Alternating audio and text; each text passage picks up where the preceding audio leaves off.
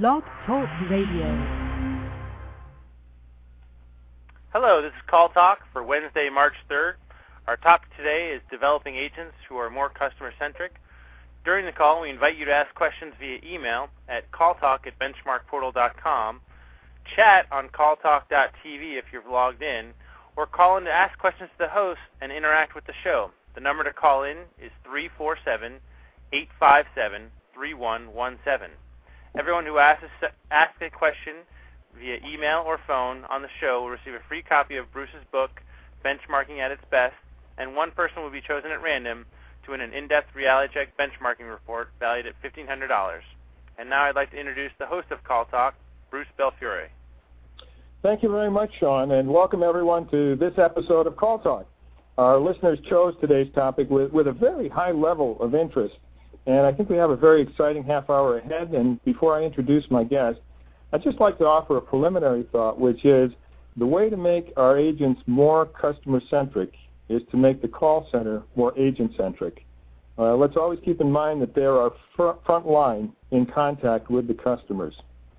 So anyway, to help us sort through this really important issue, I'm delighted to introduce my guest and friend today, Dr. Roseanne Dalzilio. Roseanne, president of Human Technologies Global, is an industrial psychologist, consultant, master trainer, best-selling author, and customer service expert. She specializes in employee motivation, their needs, instructional design, and live customer service skills training. And she's been a real champion of the human side of call center management, whereas we've oftentimes been on the more statistical side. She's been on the human side and has authored some best-selling books, including Wake Up Your Call Center and Customer Service and Human Experience. Her website is www.humantechtips.com, and you can also download her latest work as well. So, Roseanne, welcome to the program. Well, thank you so much for having me. I'm happy to be here. Okay, well, great. Well, Roseanne, I think probably the thing we should start with is the definition. What is it that we mean when we say customer-centric? Okay, I think if you asked 10 people, you'd probably come up with 10 different definitions. But to set a foundation for what we're going to be talking about today, very simply, although it isn't simple, customer-centric means to focus on the customer. And that's where we need to remember to put the focus. Because when we look at companies and we look at their assets, people think about, well, we've got furniture and we've got fixtures and we've got hardware and software and we've got a telephone system. But the real asset and the only thing you have control over is the relationship with the customer. So that's why we want to focus on the customer. Yeah, and you know, when I think about that, it's really focus on the customer. It doesn't just start with the interaction on the telephone. One of the things that I've found is in centers that are very customer-centric, it starts at the top and sort of starts at the beginning, doesn't it? A mission statement that I remember seeing was something like, I'm paraphrasing now, but make every call a courteous, complete, loyalty-building interaction that helps create members for life. This was for a membership organization. And, you know, this was plastered up all over the call center and was something that they learned from the first day of training. And there were also visuals up around the call center with one of them that I do recall very well was treat every call as if it were the first, last, and most important of the day. So sort of having high-level, mission statement level, management example also being very important in this, I think is really important. Where do you think it all begins, Roseanne? Well, I agree with you that it's a top-down construct, but I think to create the right experience, to really be customer-centric, companies need to really take a look at things like their mission statement. And the one I like, and I'm just making it up, but the one I like is an organizational approach that starts at the top, and it's to meet or exceed customer expectations. Mm-hmm. Right. Because we want to keep the focus on the customer. And I like what you said about the visual, but one of the things I like about that, I'd like to say, treat every call the only call of the day. Imagine what it would be like, what you were doing, talking to somebody, as if that was the only call you had to talk all day long.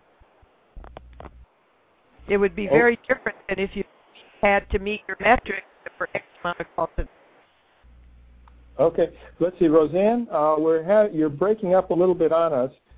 Sean has confirmed that he's having problems hearing you, too. Would you be able to call in again?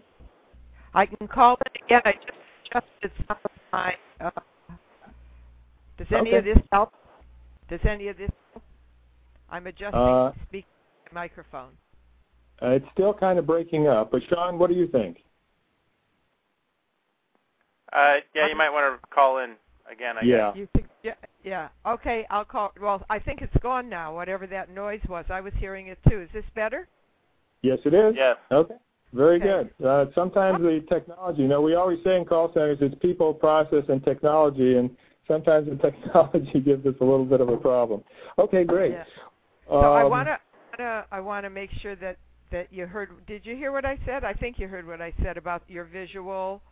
Treat every call if it were the only call. If I knew I only had to talk to one person a day or answer one email a day, I would have a very different attitude than if I knew I needed to get off that line and another call was coming in or there were 10 calls in queue.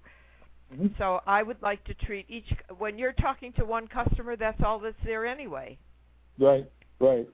Okay, and I think that's really important, and including that in training is just so key. I'm also just very aware that our audience today is really managers, and the things that I like to make sure they have as takeaways from the sessions are what can they do and what are they responsible for.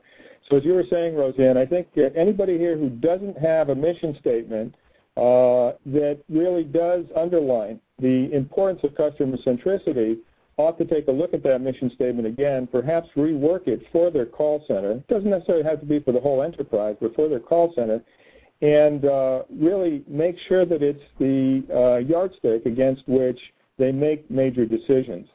And I've seen that happen. You probably have too, Roseanne, where, in fact, I was in a call center just a month ago that previously did not have mission statement. They went through one of the College of Call Center Excellence courses and came up with a fabulous mission statement, which is now being taken to heart by all the people there, and which really indicates that there's a high level sort of dedication to this idea of customer centricity. Yeah. I think that the caveat is that to create the right experience, companies have to make a fundamental shift. We're going to have an argument here, from managing the numbers to managing the relationships. Yeah. So upper management needs to support the customer service initiatives. It doesn't just begin in the call center. It has to start in every department, has to have a buy-in so that everyone is in alignment on what is our mission statement, not just the call center's mission statement. What is our overall customer centricity philosophy here at the XYZ company? But again, the feet and the mouth don't always go in the same direction, so the call center is the front lines that has the pulse of the customer that needs to reinforce and send it back up if it's not coming down right. Yep. No, and I know that in the past you and I have sometimes had some lively conversations and slight disagreements over what's more important, the numbers or the people. And of course, we end up saying they're both important. And I think that one of the things that I've seen too in call centers, and it is under control of the management, is what are the tools that you put in the hands of agents so that they can be customer-centric? In other words, we were responsible for training them, yes. We're responsible for recruiting them, and maybe we could talk a little bit more about that in a minute. But we also have to make sure that when they're sitting there on the front line, that they have the tools so they can make customers happy and they can satisfy them. And sometimes we need to take a hard look at our knowledge management, our knowledge base, the applications that they have to struggle with, and make some decisions about changes and about how it is that they can give a more customer-centric experience by making sure that they can pull in the resources of the organization, of the enterprise, to actually deliver that customer-centric experience. What are your thoughts on that, Roseanne? Okay, I agree to a point with what you're saying. I think there needs to be balance. I think that the human is what gets lost in the process. I have all the right equipment. I have all the right rules and regulations. I've memorized the script. I know what's expected of me. But where's my wiggle room to really take care of Bruce, who's calling in and really needs something? And it's interesting. I don't believe in coincidences, and I happen to be reading a book right now. I'm only at the beginning of it, and it's called the Clue Train Manifesto. I don't know if you ever heard about it, but it's all about the Internet and the global conversation and the power of it as the Internet was coming into being. And something jumped out at me yesterday when I'm at the beginning of it, but it said, learning to speak in a human voice is not some trick, nor will corporations convince us they are human with lip service about listening to customers. They will only sound human when they empower human beings to speak on their behalf. Mm-hmm. So it just resonated for me. We're not taught to be creative as children, except within certain parameters. And the same thing, I think, in the centers. I remember years ago, one of the airlines that I'll not say who it was, they had empowered, another one of those words that needs definition, have empowered their agents to give away or give up to X amount of dollars to keep a customer happy. So they knew what their parameters were. Mm-hmm. However, if they gave away the top amount, they were not reprimanded for it, but they were questioned. Now, if I'm questioned because I gave you $50 credit because I felt that would keep you as a loyal customer, and I got called on the carpet for it, how many times am I going to keep doing that before my job's at stake? So I'm going to tuck in and I'm going to follow the rules instead of taking care of the customer. I believe there's a fine line there, which is what I write about all the time. The technology is necessary. It supports the people. It doesn't replace them.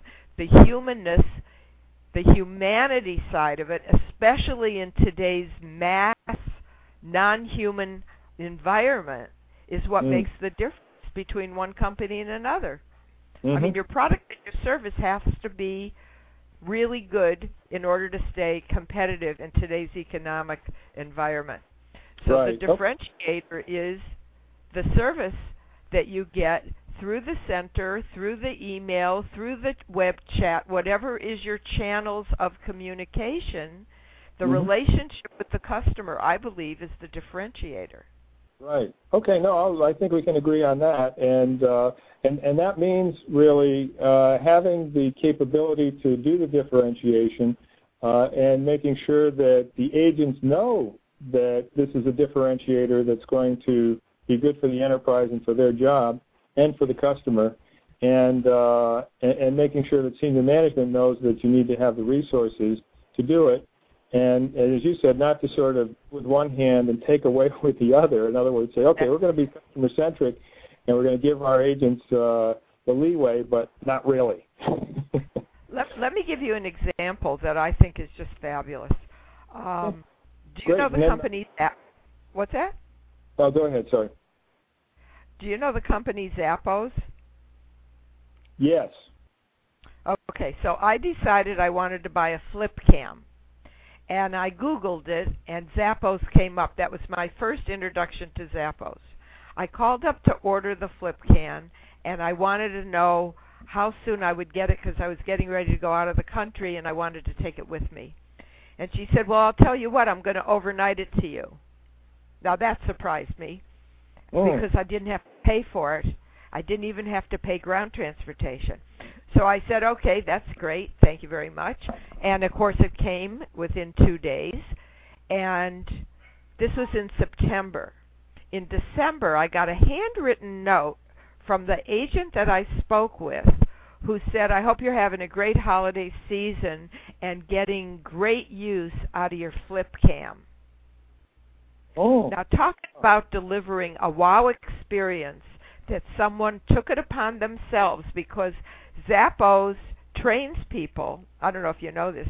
Zappos trains people for I think it's 2 full weeks, and then offers them $2,000 to leave.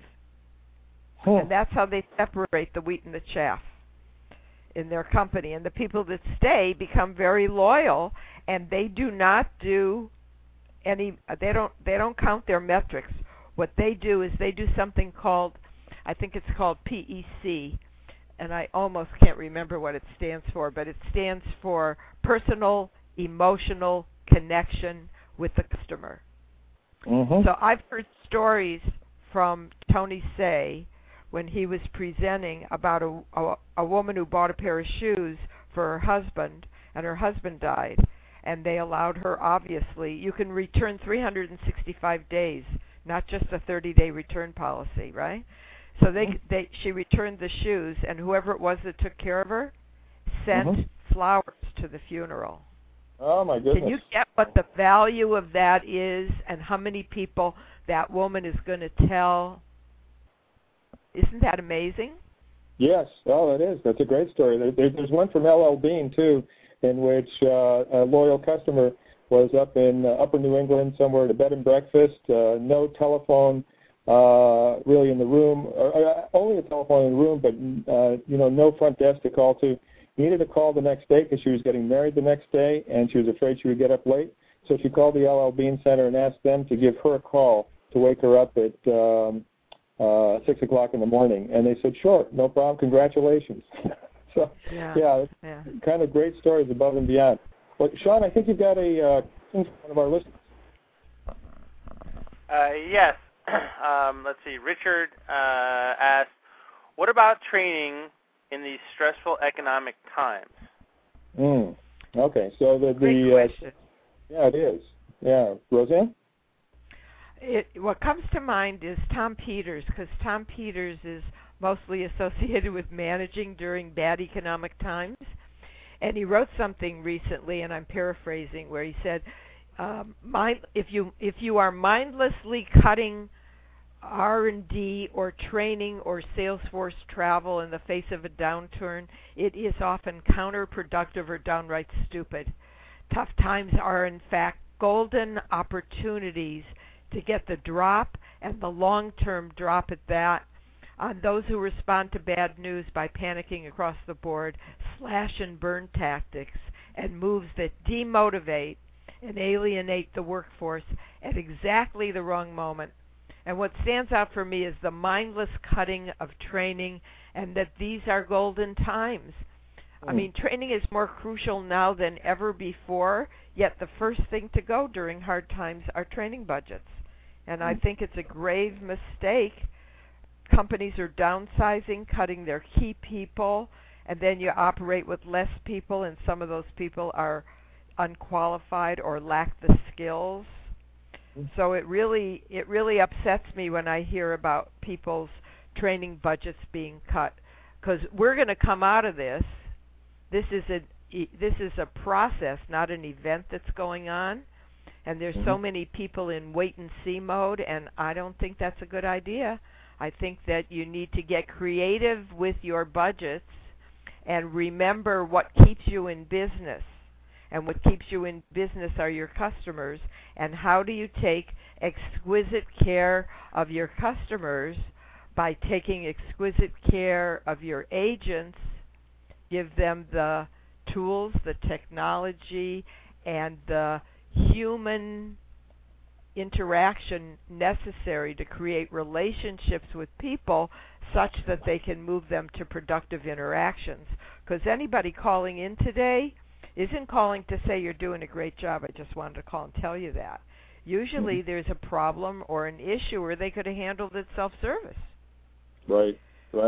Yeah, and I think the human touch that you're talking about for the agents, a big chunk of that comes from the supervisors. And as you said, unfortunately, in bad times, call centers are oftentimes the first thing to get crunched on the budget line, the chopping block for budgets. And then, within the call center, training, as you said, gets cut back. And training is not just for the agents, but also for that first line, that all-important first line of management, which are your supervisors, because the more that they are taught and are developed so that they are good mentors and coaches, the more they will pass that along to the agents who will be more customer-centric.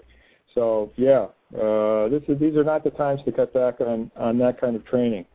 Sean, I think you've got another question? Yes. This next question just didn't enter his name, so it came from guest. How do you get today's younger associates to relate and communicate to an older customer? Oh, good one. That's a good one. My knee-jerk on that is it's all about the listening. It doesn't matter how old someone is. What matters is what are they saying and what are they saying behind the words. And that's what you need to address, whether it's acknowledging what you hear or don't hear. Oh, I hear how frustrated you are. Thank you so much for calling. My name is Roseanne, and I'm going to do my best to take care of you. Or, wow, you're really angry. Or whatever it is that's there, it doesn't matter how old the caller is. It matters how good the listening is of the agent. And if you're listening to the customer, whether it's your peer, an internal customer, or an external customer, I like to use the acronym LARC, L-A-R-C. Listen to what's being said. Acknowledge what you heard. So if I hear you right, you're concerned about X, or you tried to do this on the website and it didn't work. Did I get that right? I was heard. One of the things that's very important to all of us, and it's ageless. And R is to respond accordingly, and C, L-A-R-C, is to close. Is there anything else I can do for you today? And thank you again for calling in and really mean it, because if they didn't call in, they'd be out there telling everybody what a lousy job you're doing. Right. So it's about training people to listen with sensitivity to what's behind the words. Mm-hmm. So you're going to either acknowledge, or you're going to empathize, or you're going to put yourself in the other person's shoes. Mm-hmm. Not make the company wrong, not make yourself wrong, not make them wrong, but see it from their point of view.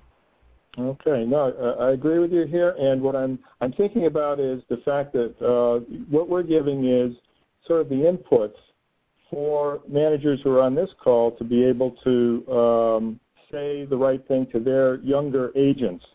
And one of the things that we found out through our research, too, is that for the Gen X and millennial folks, what you need to do in terms of training them is, first of all, understand that they are the future. We have to learn how to communicate with them and not just throw up our hands and say, I can't get through to these people. It's too easy to do. And one of the things is from the golden rule, for the younger people, we tend to move toward the platinum rule, which isn't so much do unto others as you would have them do unto you, but rather do unto others as they want to have done unto them.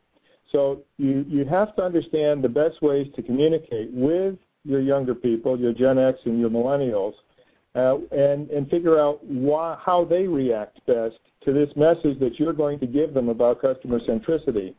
And two of the points that we found is that you have to give them the reasons why they need to do something. Don't just tell them, but tell them the reasons why. Another thing is, if it's possible to tell them what's in it for them, that's good. So, for instance, if it's a sales setting and they'll be more successful in sales or upsells, or simply in terms of their quality scores, let them know that by taking your advice, they will in fact be more successful, and that's the reason they should do it. And then the last thing I'd say is to use sample calls. In other words, with a call with an older person on the phone, with sometimes the difficulties that includes, give them an example of a bad call and a good call. and give them, I'm not saying the cartoon, but give them the actual example that they can relate to rather than just telling them about it. Okay, that's my thoughts, right? Yeah, that's a great point. Role-playing, we're not born communicators. We're born talkers.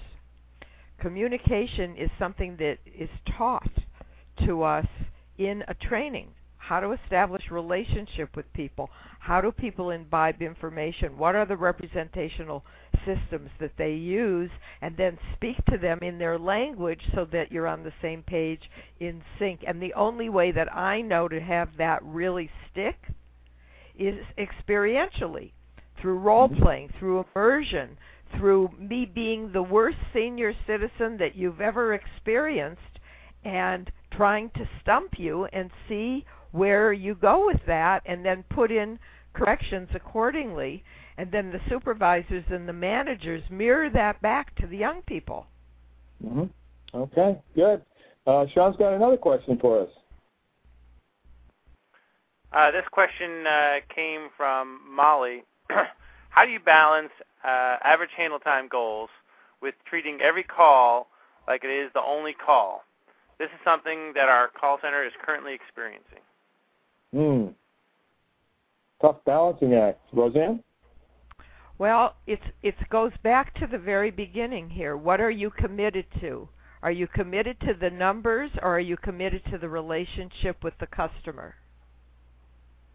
And somewhere in the middle, do you need to know that number? Yes, you might need to know that number.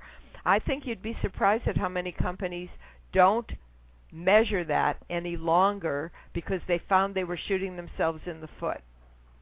Mm-hmm. And that the agents were going for good stats so they'd get good performance reviews at the expense of customer satisfaction. Mm-hmm. And what we want is to be customer-centric. To be customer-centric doesn't mean, I just noticed how long we're on the call, I need to close this because I'm outside of my parameters. Or do I stay with this call and take care of the customer, who is a human, who is a person on the other end of the line, and go for the important stat of first call resolution so that we don't get repeat calls, so that we don't have to worry about somebody escalating a call because they didn't get what they wanted because I needed to get off the phone. Mm-hmm. And I want to segue for one moment because when I said first call resolution, it reminded me that I read somewhere recently that 65% of all repeat calls were the result of agent errors. Now, that's a bad statistic, but it's a good one because it's something you can do something about. Again, a training issue. Mm-hmm. If you don't have confidence when you're speaking, if you give the wrong answer, if you don't follow through telling someone you're going to call them back and not, then the customer is going to call back and it's an escalated call, which is an unnecessary callback because the agent didn't give them the confidence or the competence that was necessary to complete the call in that first call. Right. Which would extend your average handle time perhaps, but it will also bring down your first call, bring up your first call resolution, which certainly impacts your ROI much more so than average handle time. Right. Sorry, I get passionate about this one. Yeah, no, it's a really good one. It's one that is, in fact, Sean just indicated to me that we've had, in addition to Molly's question, Renee has come through with a question, how do you balance customer-centric calls versus quantity of calls?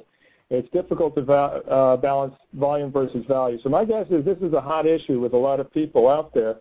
And I would agree with Roseanne up to a point, but, we have to disagree on some things, right, Roseanne?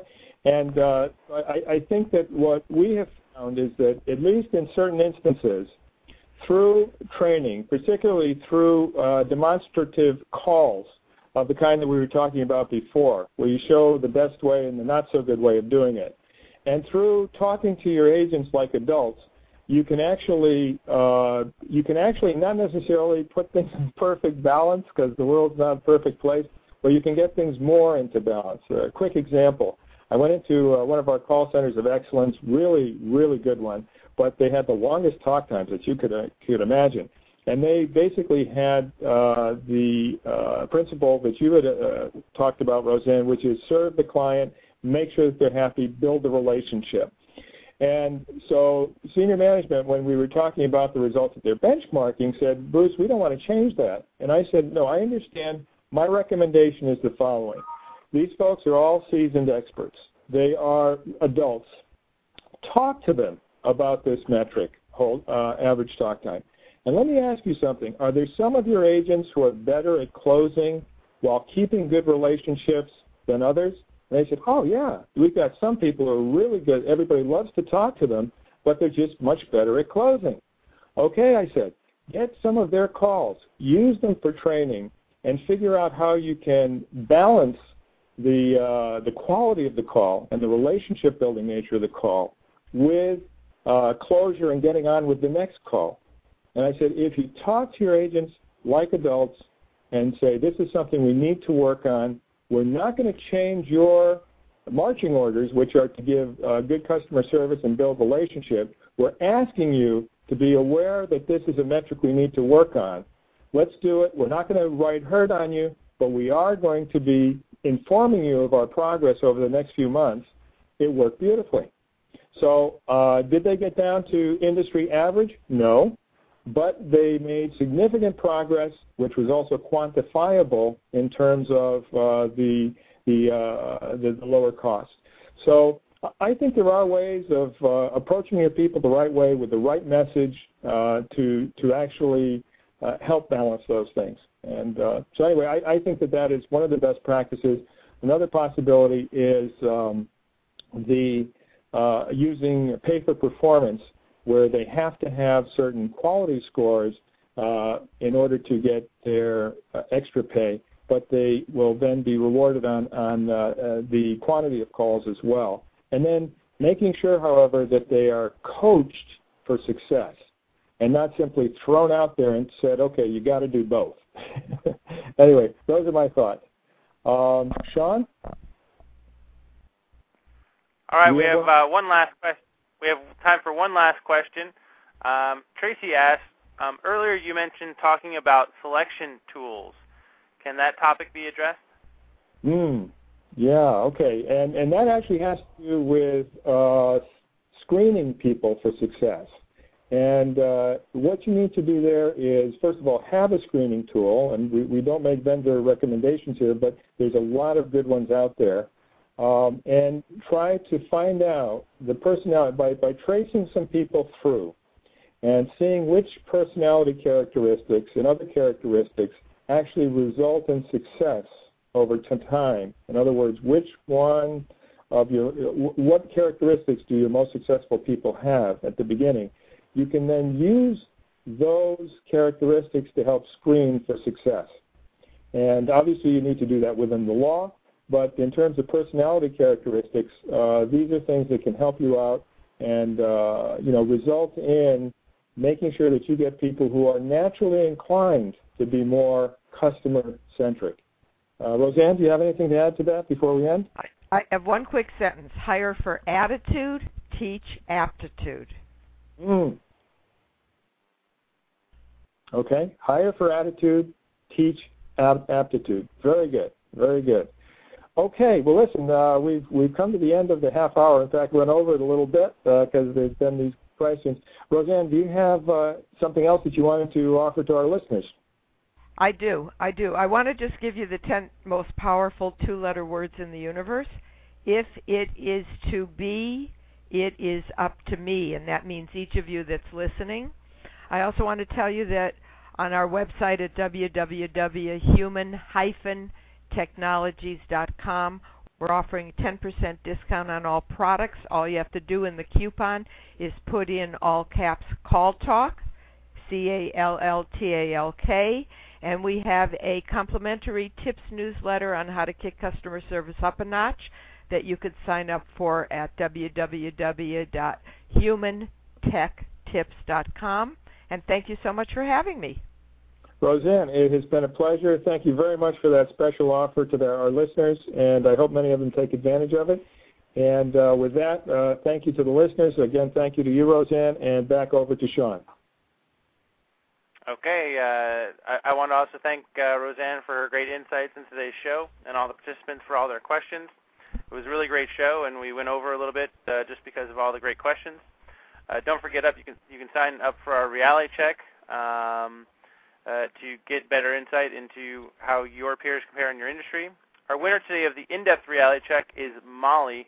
Molly, if you could send an email to calltalk@benchmarkportal.com, we will get you your in-depth reality check. The topic for the next show is First Call Resolution Revisited, and the date for that show is March 17th. Until then, have a great day, and thank you again for listening.